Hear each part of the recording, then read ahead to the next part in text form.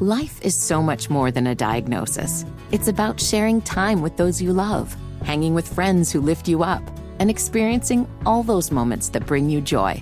All hits, no skips. Learn more about Kisqali Ribociclib 200 milligrams at KISQALI.com and talk to your doctor to see if Kisqali is right for you. So long live singing to the oldies, jamming out to something new, and everything in between.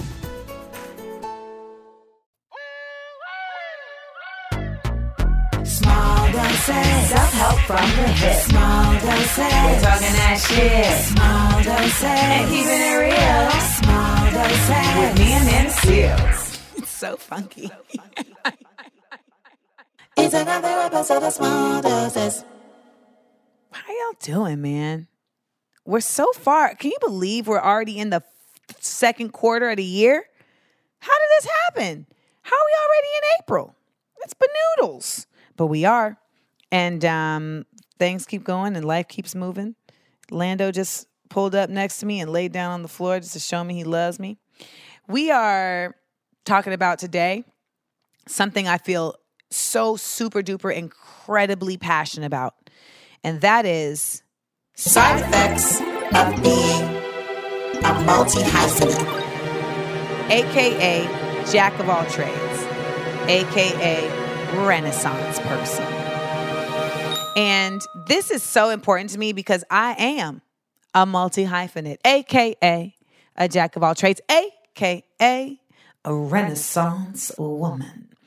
And the reason I want to talk about this is because I know we have a lot of listeners who are creatives, but even if it's not about being a creative space, even if you just like to do a bunch of different things, I know that there's a lot of folks who are trying to figure out how they do that, why they do that. And then you have folks who think, no, nobody can really do a bunch of different things well or in a valuable way. And so we're going to talk about that. We're going to debunk some things. We're going to get to the bottom of what is a true multi-hyphenate and how do you truly navigate the waters of a world that for all intents and purposes isn't really built to support that. So let's get into it. It's another edition of Small Doses. Jam dropping. Jam dropping. Jam dropping. We dropping on these hoes. All right, let's drop these goddamn jams. Let's get into it. Today's gem dropping is multi-hyphenate versus a dabbler. I have a feeling I'm going to hurt some feelings today. Okay? I may get under your skin.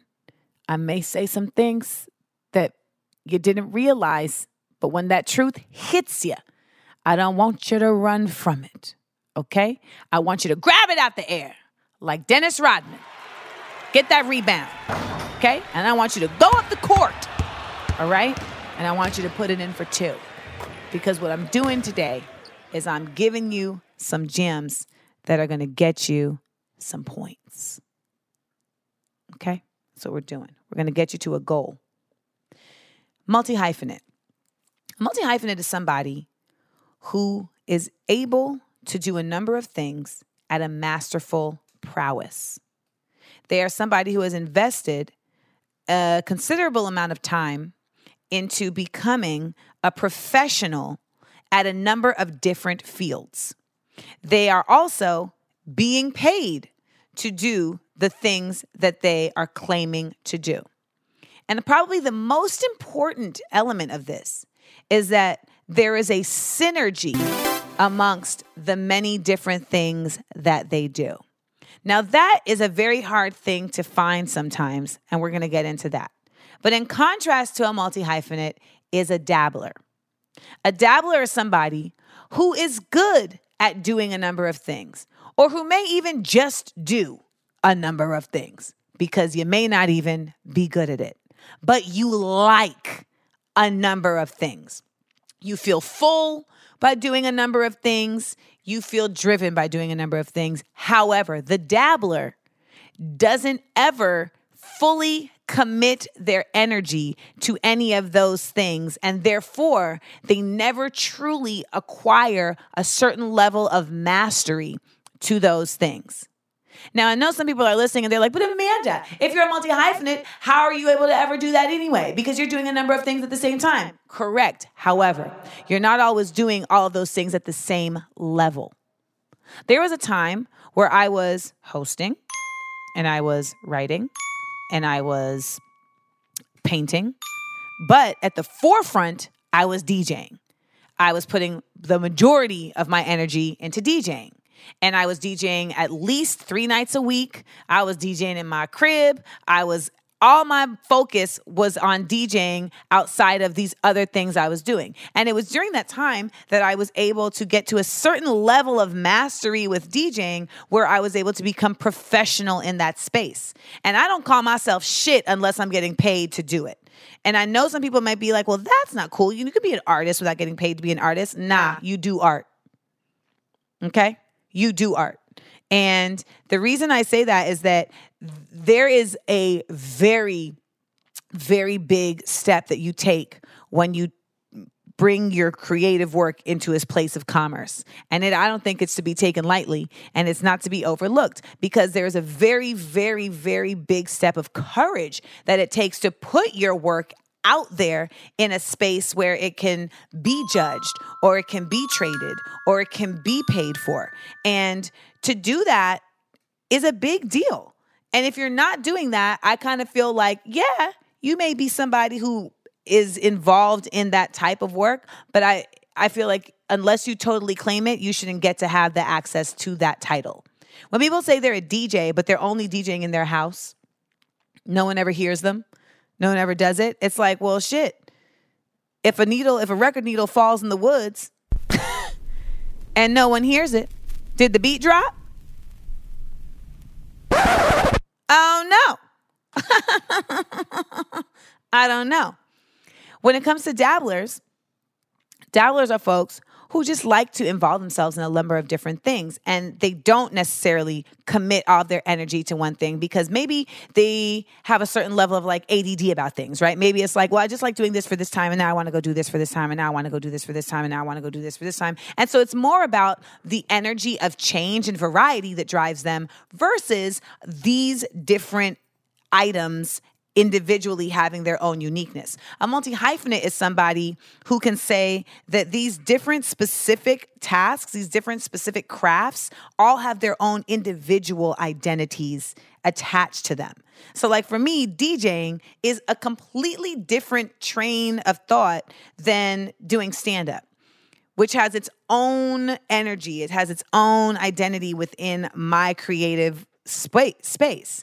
And it's not to say that these things don't have a synergy where they all work together, because that is something that I have managed to find, but they don't all have to interact with each other all the time in order for them to have value. Like I don't get to DJ that much anymore, but it's still something that I have in my back pocket. It's like, that's something I have done. That's something I have mastered. And that's something that I can claim for real in a real way. Now, I've dabbled in certain things that I wouldn't say is the same thing. Like I'm not out here saying I'm a tennis player. I dabble in tennis. Like I play tennis, I have fun, but I haven't committed myself to the mastery and professionalism of tennis. And I feel like it's a disrespect for me to say that when people like Sloane Stephens are out here on the tennis court every day doing the damn thing. Side note, was on a flight. And a fine ass man got on that flight. And he had like 5 tennis rackets with him. And I was like, who is this fine ass tennis bae? I want to hit some balls with him. Love. 40 love. So I was sitting in first class and he went to the back of the flight. The reason why it's important for me to tell you all that is because at the end of the flight, when we got off, I got off first and I waited. I waited for him to get off the flight. So he got off the flight, and then I was basically like a full-on stalker.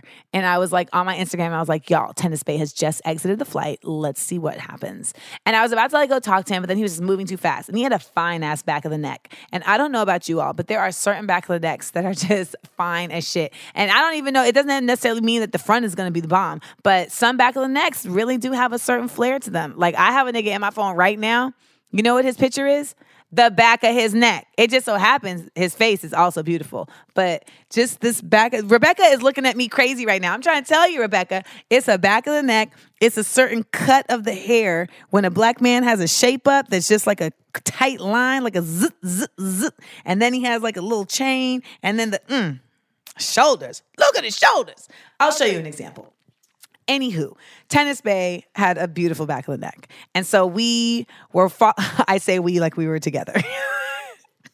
He's walking through the airport and I'm following him. And then we got down to the baggage claim and I was like, you know what? I'm going to just go say what's up. Yeah, you know what? I'm going to do that because I believe, I don't care how I look, I will go and tell somebody that they're beautiful because it ain't about me. I really just want to let them know that they've been noticed. So I went over to Tennis Bay and I tapped him on the shoulder and I could immediately tell that he was talking to a woman on the phone. How could I tell this? Because a lot of men, their whole timbre changes when they're talking to a woman on the phone. When they're talking to their boys, they're like, oh, what up, dog? What up? When they're talking to a woman, they're like, yeah, so yeah, the flight was really good. Yeah, you know. It's a very quiet storm.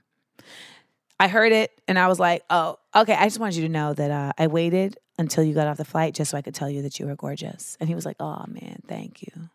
And then I started to walk away. And then I was like, Amanda, come on now. And I went back and I was like, can I have a picture? And we took a picture together. Within 8 hours of me posting this picture on my Instagram, he was identified as Sloane Stephens' hitting coach.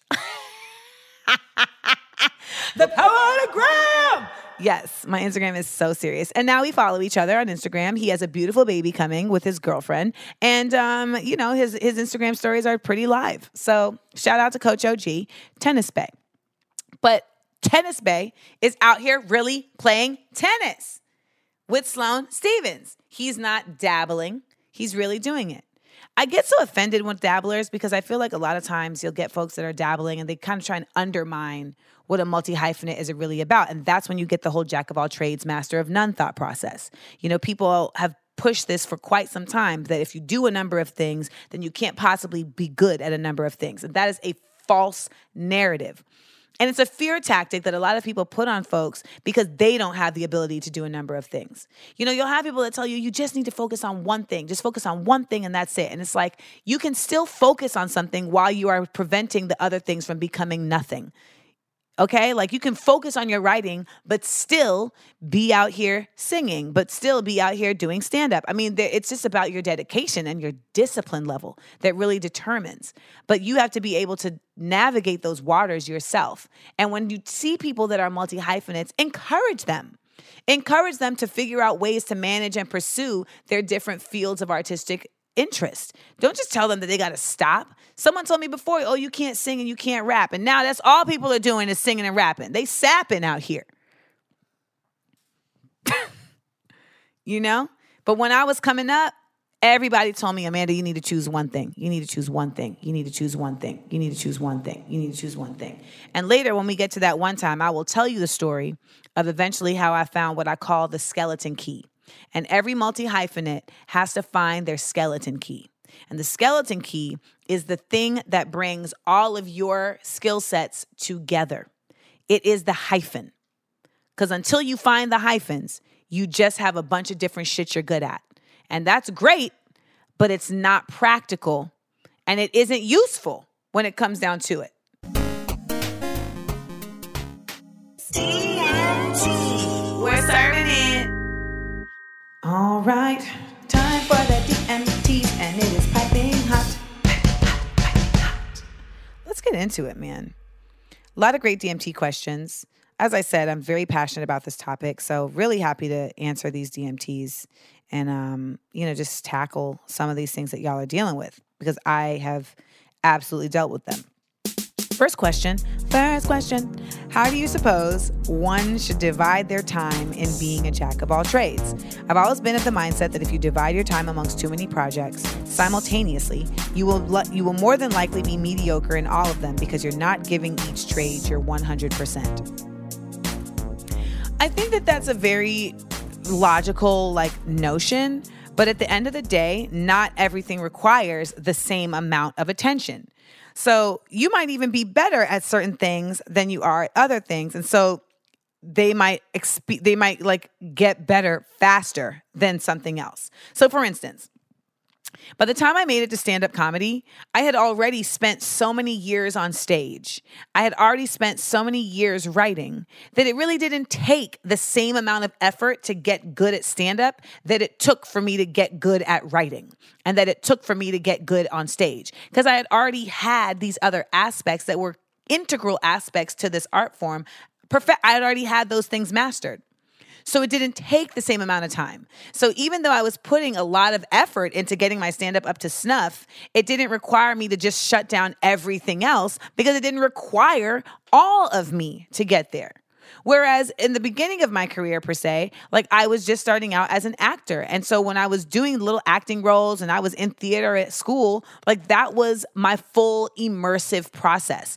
Being an actor, being on stage, being in the acting space. And even with that, I still had to sing because of musical theater, and I still dabbled in directing because I was doing different projects. Notice how I said dabbled in directing. I don't claim the title of director because I've never been paid to direct, because I've never had someone ask me to come and direct something for them. I have never exchanged directing as an actual tangible good. So I don't consider myself a director because I also have not committed myself time-wise to the art form of directing and learning how to do it. However, I have done that when it comes to acting. I have done that when it comes to writing. And it is absolutely all these things come together. But over time, when it was time for me to start writing again more, I didn't have to put all of my eggs into the writing basket because I had already kind of learned my voice. So I say that to say that you also have to learn a certain level of juggling. You know, like, and I mentioned this earlier in the show where it's like, if you look at it like different glasses of liquid, you know, sometimes you're going to pour more liquid into the first glass and the others are going to remain like, you know, less empty. But then you drink from that glass and now you put more liquid into the second glass. And that's how you kind of like juggle your work. You know, it's where your space is. There are times when I have to be painting all the time because I'm getting ready for an exhibit. So every other thing that I'm doing takes kind of like, no, I won't say that it's shunned and that I don't bother with it, but it does take a certain level of backseat for the time while I entertain and while I invigorate this skill set of painting. Right now, that's what's going on with writing. I'm writing the book. So the book takes precedence over everything else. It's not to say that I don't focus on Smart, Funny, and Black. It's not to say that I don't focus on Insecure, but it is not but those three things are part of my world, but they right now are not the primary focus. So it's really about finding your primary focus and why that's your primary focus and putting energy into that until it is time to shift. And for me, I usually look at omens and I listen to my gut when I know it's time to shift. Sometimes it's time to shift because you got a new job and you need to go work on that. Or sometimes it's time to shift because you just simply feel like, you know what? I haven't dedicated enough energy to my painting and I need to give some more energy to my painting. And as an artist and as a multi-hyphenate, it is important to keep that level of consciousness. Like I know that I have been really, truly slacking on my painting. Completely. And I've already made a vow to myself that once I finish writing this book, the first thing I'm going to do is an exhibit. The first thing I'm going to do when I finish writing this book is prepare for an exhibit and paint some new pieces and put them out there for y'all to see them. And I have to do that because I owe that to my art side, to my painting side of my wheel of skills. And you got to remember about yourself those things. So like I said, there's 100% of you, but you don't have to give 100% of yourself to get better at something. I feel like you just need to give a lot of yourself consistently over time. Next question. Sometimes I feel like since I'm able to catch on to new things so easily, I'll never be able to find my specific craft. I envy people that know they're very good at and know what they're committed to. I can be decent at everything, but there's not one thing that I'm specialized in. How can I find that one thing, and is it even worth it to stick to one thing I can work on? Well, you know, the idea of worth it or not worth it is really about what makes you happy. You know, what makes you passionate. I have a friend of mine who is a truly gifted writer. Truly. He's also gifted at a bunch of other things, but he's actually like a really gifted writer.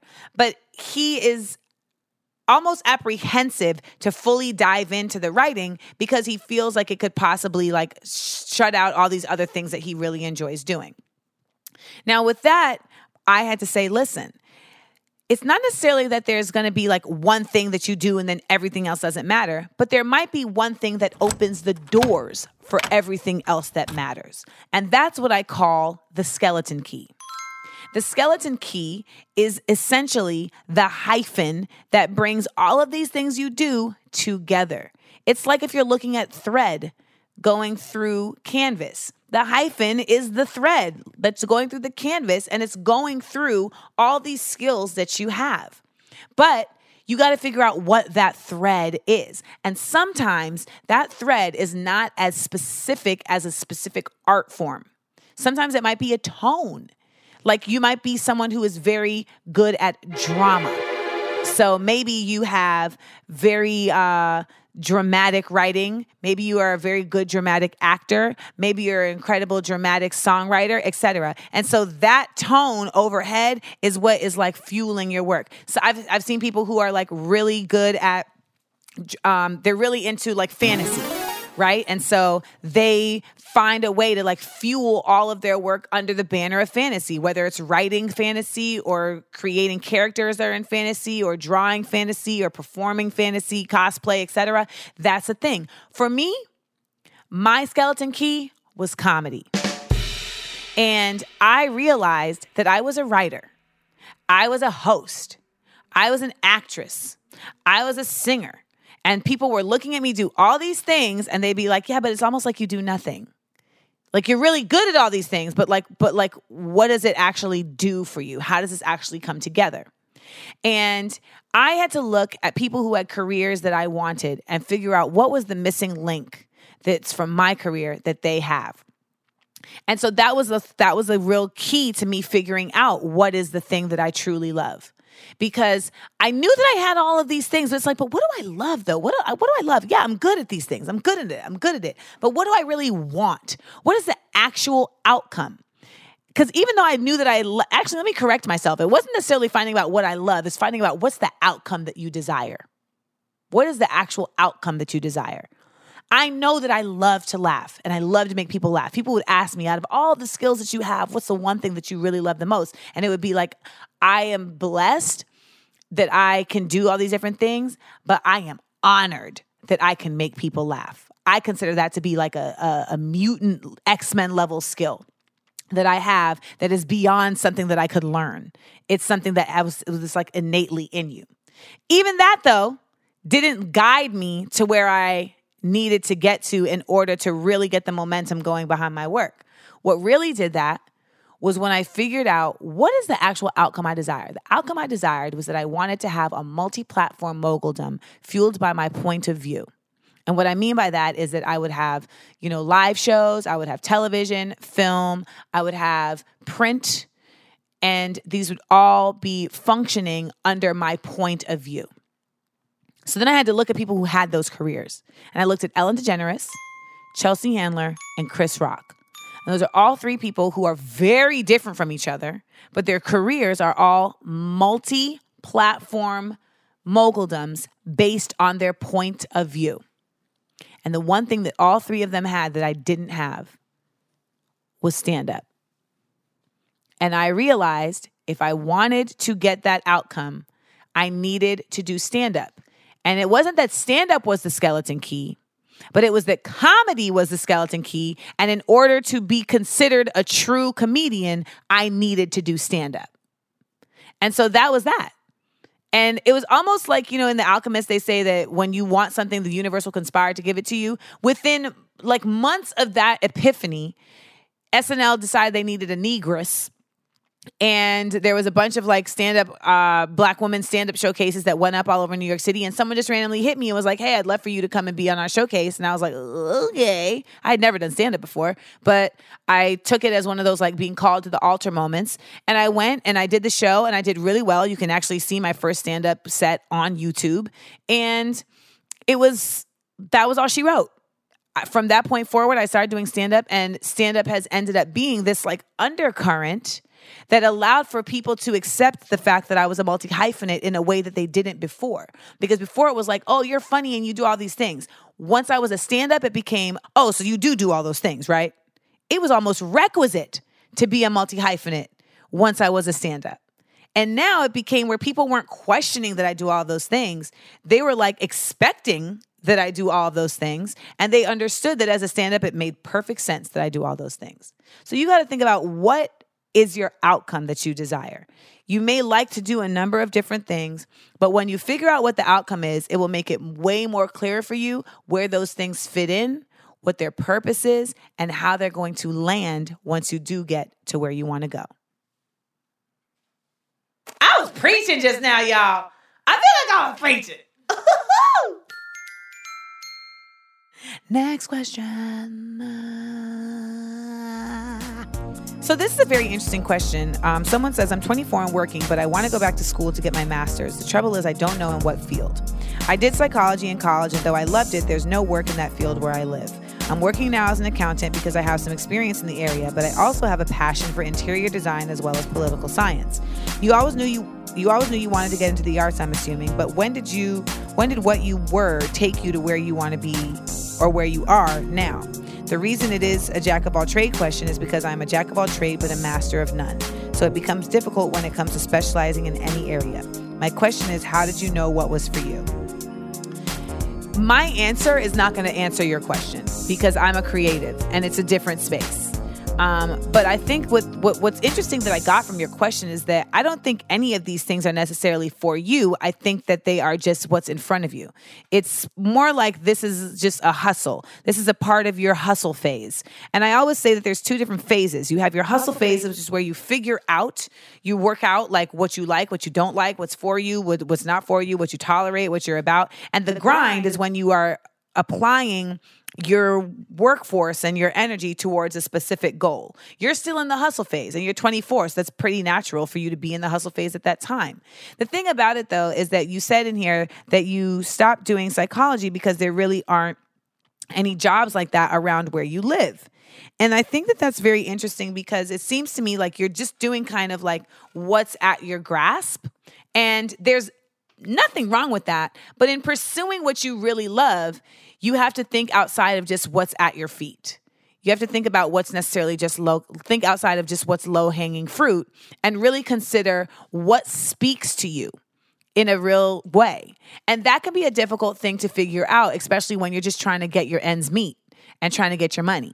Because sometimes the work that you're doing doesn't have anything to do with your passion. You know, finding the ability to be in a job that you love and in a career that you love is absolutely like the dream and the goal. And not enough of this country is dedicated to that. And I feel like we really have to do better about that because we would have such a better society if people were actually doing what they love to do versus just simply doing what they have to do. But because money is necessary and because, you know, having a roof over your head and being able to provide for your kids is absolutely important, like you may not have the luxury of doing what you love to do. In which case, the question becomes like, how do you have like a job that you do, but a hobby that you can dabble in that really fulfills you? And I think right now you're in a place where it's like, just do the shit that comes to you is one path, or it's like, know that the thing that you're doing is just a thing that you're doing, but really explore like what really drives you. You know, what is something that would make you want to wake up every day to do it? And what is something that maybe you like, but you didn't even know there was a career attached to? Like, you know, I know especially like the person who asked the question is a Black woman. I know a lot of Black folks, like we have a very limited scope for a lot of us in terms of like what careers are truly out there. Did you know that you can be a treasure hunter? That's like an actual career. You can be a treasure hunter for a job. You know, like people don't even know, like you love animals. You can be a zoologist, you know, like you can actually be that. Like I see people that are loving to travel and they're like, how am I going to get a career in travel if I don't have a travel show? Man, people are travel bloggers. People are getting paid to do reviews for travel. You know, there are people who are getting paid to like simply just go and house sit for people. So you may not even have like a writing skill, but you're just like really good at taking care of people's shit, you know? So there's all these different ways and methods of getting what you want out of your life, but you have to take the time to really figure that out and explore that. And I know that people don't really give tips on how to explore that, but my tip to you is really think about what makes you happy. What are you most joyful doing? And once you get that, then think about what are the ways in which that exists in a tangible career format. Then think about who are the people, research what are the people, who are the people that are doing that career, and how did they get there? And that will be your roadmap to how you can get there too. People I like. Yeah. All right. On today's People I Like, it's really about people's I like, because I really wanted to be able to give you all like a number of examples of multi-hyphenates, types of multi-hyphenates, and ways of which they done flipped the script all into one and made shit work. So let's start with a legend, okay? The late, great Gordon Parks. If you don't know who Gordon Parks is, Gordon Parks was not only an incredibly influential photographer, he was a brother, and he used all of his artistic forms to push the envelope in terms of identity, in terms of using art as revolution, and also as expression. He was a director, he was a photographer, he was a composer, he was also a writer. And what Gordon Parks represents for so many of us is the fact that it didn't matter that he was a black man at a time of great oppression.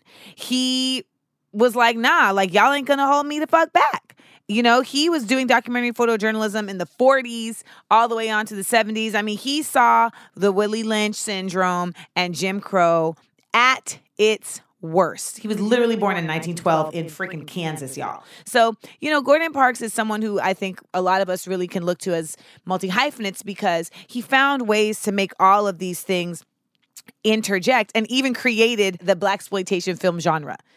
Gordon Parks is the director of Shaft. Like, this is it.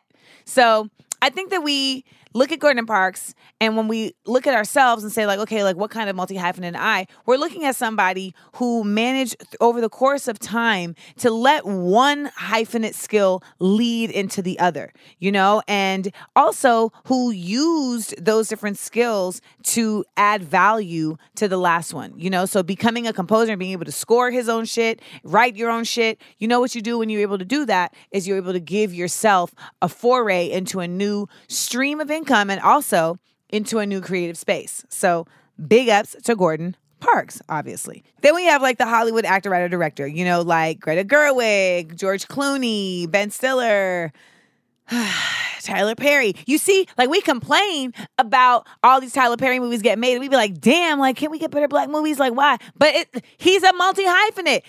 He's able to get all these movies made because he's coming from one source. He's the writer, he's the director, and he's like, oh, we need somebody to act in it. I'ma do that too. This is why it's so important that we as multi-hyphenates continue to like hone our skill sets on these different levels. You know, in Broadway, they have the actor, singer, dancer. That's the triple threat. Acting, singing, dancing, you know, and that means like, you know, you can get on stage and in a musical, you can hit all 3 points. Well, when it comes to Hollywood, being able to do that as an actor, writer, director is giving you the triple threat status that allows you to advance and actually like really have more control over your product. And when you're out here where they're just defining everybody under their own labels and headings, you want to be able to do that yourself. I've said it many times in this podcast already, and I'm saying it again because I want to reiterate it so that it really sinks in. Now, I don't want y'all to think that like multi-hyphenates are only from the creative space, but it just naturally is that way because the arts are so interconnected and they are not like disparate like when we look at a multi-hyphenate like in sports like Bo. I mean, Bo knew everything, right? Bo knew baseball, Bo knew football, Bo knew basketball, Bo knew tennis, Bo knew ice skating. I mean, what did Bo know? But the reality is that he really was only able to exercise his multi-hyphenate athleticism in 2 fields because of scheduling, realistically speaking, right? Because I would have loved to see Bono hockey. I would have loved to see it. Athletics is so interesting because it's similar to artistry in that, like, if you do have a certain level of athletics, like ability, like physical athletic ability, it's almost like you can really do anything. I mean, shit, I was a gymnast and you can't tell me that I can't do shit. If you just tell me the form and how to do it, give me a little bit and I'll be a bowling champion, okay, by next year. I just need a little time. I mean, I started playing tennis and I really feel like it's because of the athletic natural ability that I have that I'm able to like pick up pretty quick. And when you look at someone like Allen Iverson was inducted into the Basketball Hall of Fame, and he said, you know, here I am. I thought I was the greatest football player of all time, and I'm being inducted into the Basketball Hall of Fame. And it's like the multi-hyphenateness is real. So looking at other multi-hyphenates, this is somebody I really didn't even know was a multi-hyphenate. Viggo Mortensen. Yes. Viggo Mortensen, Edwin's Boo in Lord of the Rings. The Return of the King. Yes. He is a true multi-hyphenate. And not even on no just like, oh, I'm an actor, I'm a writer. Nah. Yeah, we know he's an actor, but he's also does music, does photography, painting, and poetry. He even has his own publishing press. I was like, yes, Viggs. He sells paintings. Like, I mean, I just was thoroughly impressed. Thoroughly. So shout out to Viggo Mortensen, because that's also interesting too, is that like he has done so like kind of under the radar. But it's still creating like forms of expression and streams of income. But he's also creating, when you have like a printing press, a publishing house, I should say. We are not in 1600s England.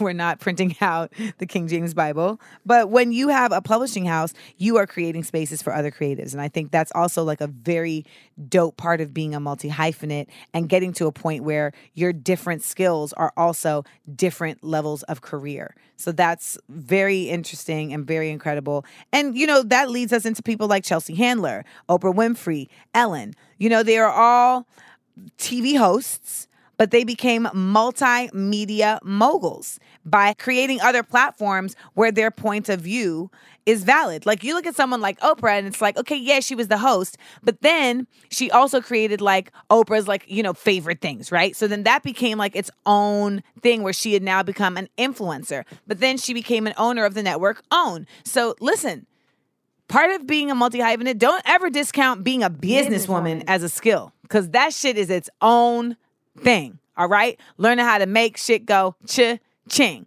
That's another skill. And not all artists have that or even want to be business savvy per se. A lot of us are just like, yo, let me just make the art and you go over there and figure that shit out. So, you know, someone like Oprah, who's not only a host and has become a businesswoman, she's also an actress, she's also a producer. You know, these are great examples of people who, as multi-hyphenates, saw how one road led to the next. And even if they had to maybe put one on hold for a little bit, they never took everything off the sidewalk and said, we're not going to keep building this road. They came back to it later, you know, and that's the thing. It's like when we explore other people's blueprints, it's not to say that you have to go the exact same road as them. It's not to say that that has to be like, okay, if I don't do it this way, it's not going to happen for me.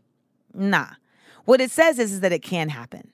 That's what it says. I remember one time I had a meeting with an agent and she said to me, give me an example of somebody who's come before you that's like you. And I was like, man, like I don't got nothing for you, man, you know? And she was like, well, the thing about that is that if you can't give an example of someone who's come before you that's like you, then it means that there's nothing to measure how you'll be successful. And I was like, wait, what? And she was like, yeah, I mean, if you're unique, what metric do we have to measure against upon whether or not you would be successful if there's no one else before you that was successful? And I mean, that's one way of thinking, but I think that that's a load of bullshit.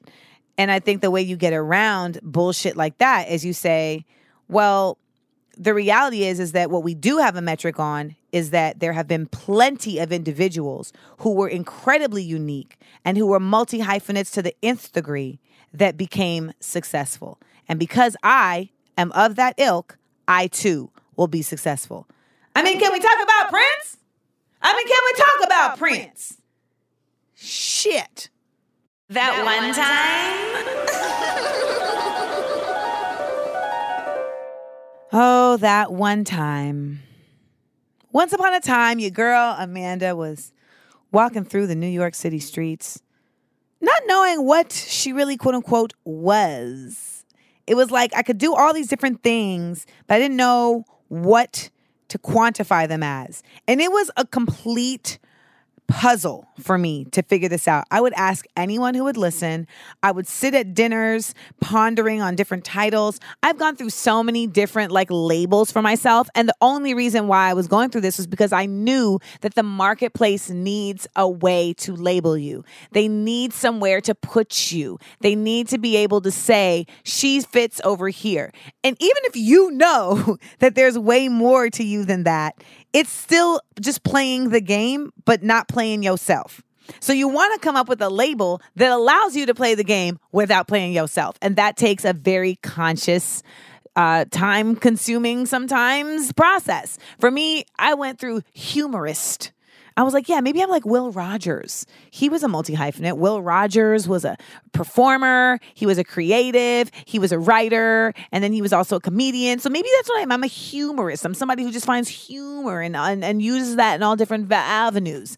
Then it was like, and it's not to say that that wasn't true, but it's just like, yeah, but it's like the 2008, it's like the 2000 teens. And like humorous is not like a common thing. You know, we're not listening to like Walt Whitman on the radio, and, you know, Norman Rockwell isn't like the talk of the town. I mean, shit, we don't have prohibition. So there's that. So then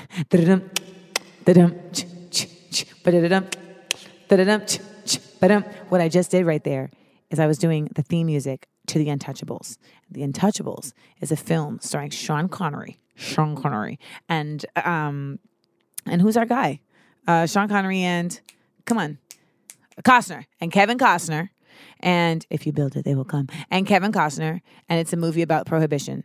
And when I was a gymnast, they had tapes, yes, cassette tapes that had like all different floor musics on them. And one of them was The Untouchables. And I never used it as my floor music, but I would do full trampoline routines in my backyard. And it's like, meow, meow.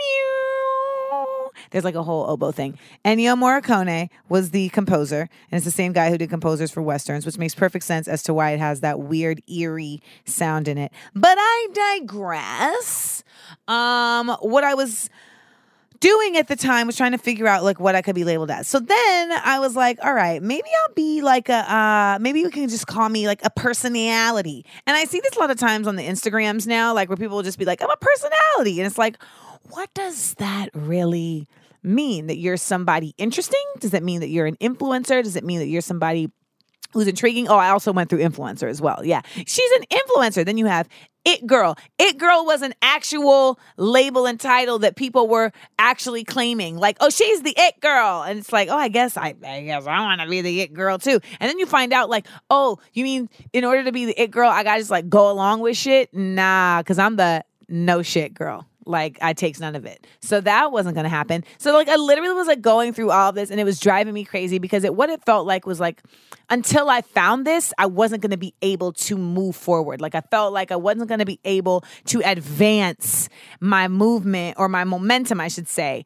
And that all changed when my manager at the time started encouraging me to write. And he was like, just write. Start writing. Because what really people don't understand, if you're a performer listening to this, is that writing is the actual key to everything. Because nothing gets made if it hasn't been written, unless you're in an improv group. It's the facts. Whether it's film, TV, shit, music, it all requires a written template in order to come from. And if you have that ability, if you have that skill to be able to write, you now are writing your way into the game because you can create projects for yourself. And you also give yourself more cachet because now you're not just a talent that's waiting for an opportunity. You can create your own opportunities. And studios like that because they're like, oh, we can bundle the cost. So here we go, there we go. I started writing, and eventually, I found myself asked to be a part of this showcase, this stand-up comedy showcase, and it was literally like being called to the altar because I knew by that time, I knew that I was going to have to do stand-up in order to be legitimized, and I knew that comedy, remember I talked about being a humorist, I had found that comedy was the thread, comedy was the hyphen going through all my shit, but then I realized once I became a stand-up, and not just a stand-up, but like a good stand-up, not just someone who's able to do stand-up, but someone who thrives in stand-up. And I realized early on that was going to be possible. I knew it. I could feel it because when I got on stage, it didn't feel foreign at any point. It has never at any point felt foreign for me to be on a stand-up stage. I never at any point had to get used to doing stand-up. I just had to get better at doing stand-up. Okay? I know I kind of just put my balls out on the table right now, right there. It was like, blah! Okay, I sent that, like, it's like when you send a text with the slam effect on Instagram, on the iPhone. Those was my balls just now. Okay, 6.9 on the Richter. She's shaking the table. But I digress. What comedy did for me was it served as a skeleton key because, yes, I had started writing. I had always been acting. I had been hosting. But what comedy did as a skeleton key is it opened the door to making all of those things go from being individual streams and skill sets to being requisites to making my comedy career move forward. And so whoever is out there listening and is saying, what is my passion? Where am I trying to go with all these things? You have to figure out what is the skill that I either have or that I need to acquire, or that I need to develop, that is going to allow for all of these other skills to thrive in an organic way and in a synergistic way amongst each other. Because literally once I became a comic, it went from, oh, you do all these things, you don't do nothing, to like, oh, you do all these things, right? Right? There was expected. And all this time, people will tell you, you have to pick one thing, and they will contextualize it as you have to only do one thing. Nah. When you have to pick one thing, what it means is you have to pick the thing that allows you to do everything. The last dose. So, this has been a really personal episode for me because I really went through the struggle of finding my way as a multi-hyphenate, and I will tell you all, I am a success story. No, that's not the feds coming to get me. But I am a success story because I somehow managed to stay afloat and keep my head above the water and keep all these different talents afloat long enough to meet people who saw the value in keeping all these skills afloat.